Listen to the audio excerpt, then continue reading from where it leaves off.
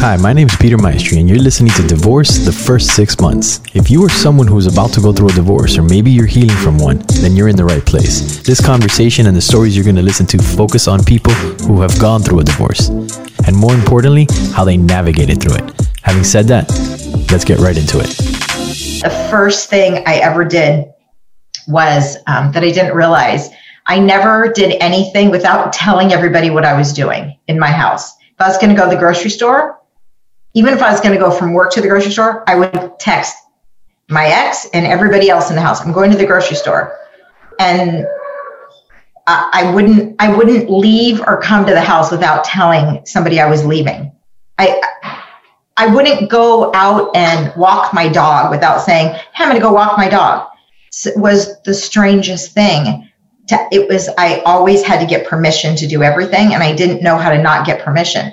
So when he left, I started doing that with my kids, and they were like, Mom, we don't care if you're going to go hiking. Go hiking.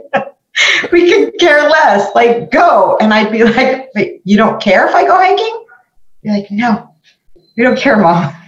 We're going to go to the movies when we don't care that we're going to the movies. So that was my very first thing. And it took me, honestly, about 6 weeks to stop telling them what I was doing. And consistently, where I was like, all of a sudden my kids are like, oh my gosh, you don't tell us anymore where you're going. It's kind of cool. Yeah. The little things like that, you just don't realize it at all, what it is that the programming that you do and how detrimental to your own health and your own well-being it is to have to do that. And now I come and go all the time. I sneak in and out of places now so that they won't know. So it's great though. And they love it. I'll come back from something and they're like, where were you? And I'll tell them, they're like, oh my gosh, did you have fun? I'm like, yes. Yeah. Yes, I had fun. What's it like having that ability to see that now? It's so powerful. It feels so powerful for me to have 100% responsibility in myself and nobody else. So I'm not masking anybody else's poor decisions anymore. I'm not fixing all those things. And since I'm not fixing anybody else, I can just fix myself. When you're in such bad spots, it's not just mentally bad. Like physically, I had broken down. Like my shoulder, I had frozen shoulder. I couldn't lift my arms, had all these physical issues that are gone now, like totally gone. And I have these mental things now that I'm dealing with, just being stronger, but it's so much better. My worst days now are because I'm working on things. They're not because somebody else, did something to me. They're because I'm fixing things. And it feels I just feel empowered every day to find out who I am and what I'm capable of doing. I journal now. I never used to journal. And I was looking back at all the things I've done in this last 12 months. And I could have taken my last 12 months and my last 22 years. I did more in my last 12 months than I did in 22 years for myself. I went on trips with my girlfriends. I learned how to stand up paddleboard. I learned how to kayak. I learned how to do some rock climb. All these things I learned how to do. I dance on TikTok now. I would have embarrassed everybody before if I had danced. I'll sing karaoke now. I have a horrible voice. Horrible. But I'm okay. It's okay to have a horrible voice and sing. I'm not going to make money singing, but I'll entertain you singing. So it's so empowering, and to feel like you're in control of your own decisions. I want to take you back a little earlier. You said something that for me, it raised a flag. You said fix. And when I hear you speak and when I see you, I don't see anything broken. Why did you choose that word?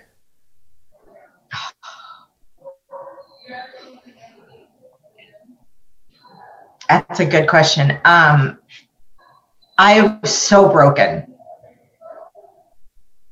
I think if you don't know who you are, you're broke. Like, I didn't know who I was.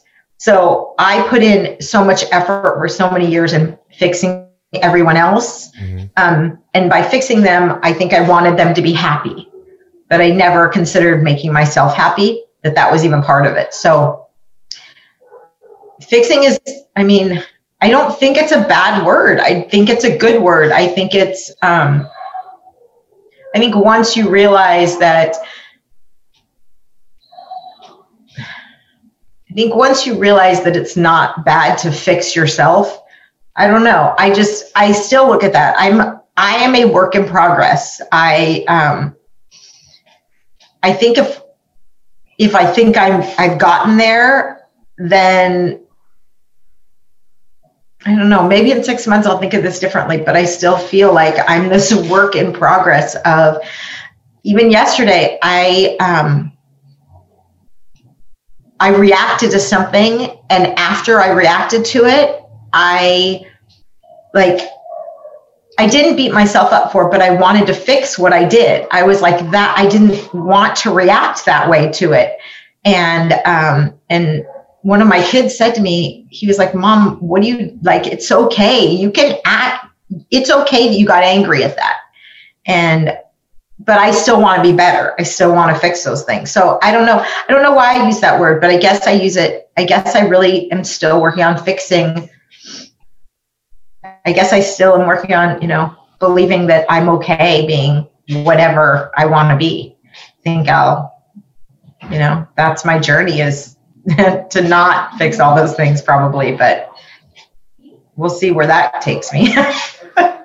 One of the biggest takeaways for me with my divorce was knowing that I was good enough, because I always thought I wasn't.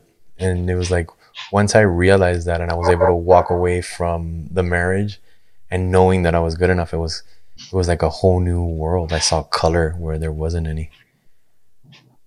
And it's one of the things that happens to us. That's why. But I asked you that because, fixing for me or working on oneself, it's what we automatically do, when we get our lives back, right? Because we live our lives with other people and this intention and, the white picket fence and everything around it.